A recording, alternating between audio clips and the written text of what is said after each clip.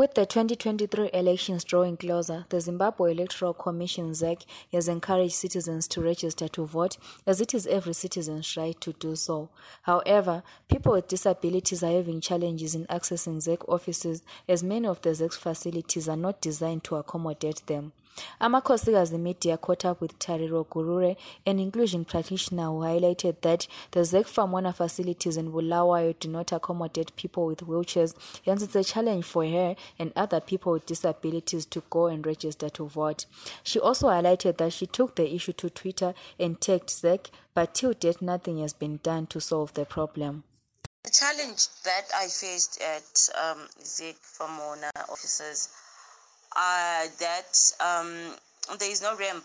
There is no ramp in both their offices, and you can't really mobilize people with disabilities and say, we want to take you there, if there is no one that's going to help them with the struggle of going up the 4 stairs that are there on the other side, and then the other stairs that are that side. So that's one barrier.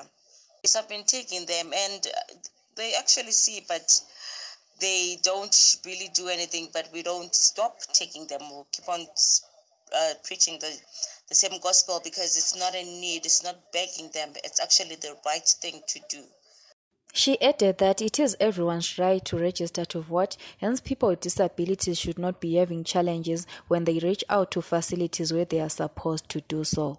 It's very important to have these facilities that accommodate people with disabilities, because it makes life easier, it makes their independence easier, it makes them clear to earn what they want in that moment. So if I'm going to leave home and say, Sensia, register at ZEC, may I be able to get there, register without having to fight for a ramp, or having to have an altercation with them to say, why is there no ramp? Those people are working there. But remember, when you work there, you're just working, but anything could happen today, and the next thing you're on a wheelchair and there's no ramp, but you still have to report for duty.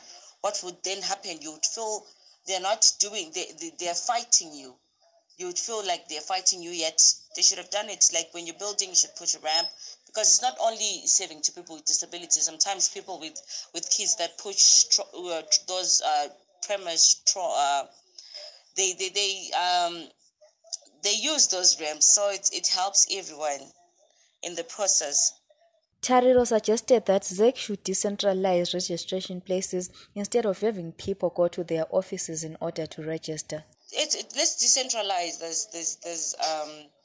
these places, rather than to go to Famona, where someone can say, you know what, I really want to register to vote, but guess what?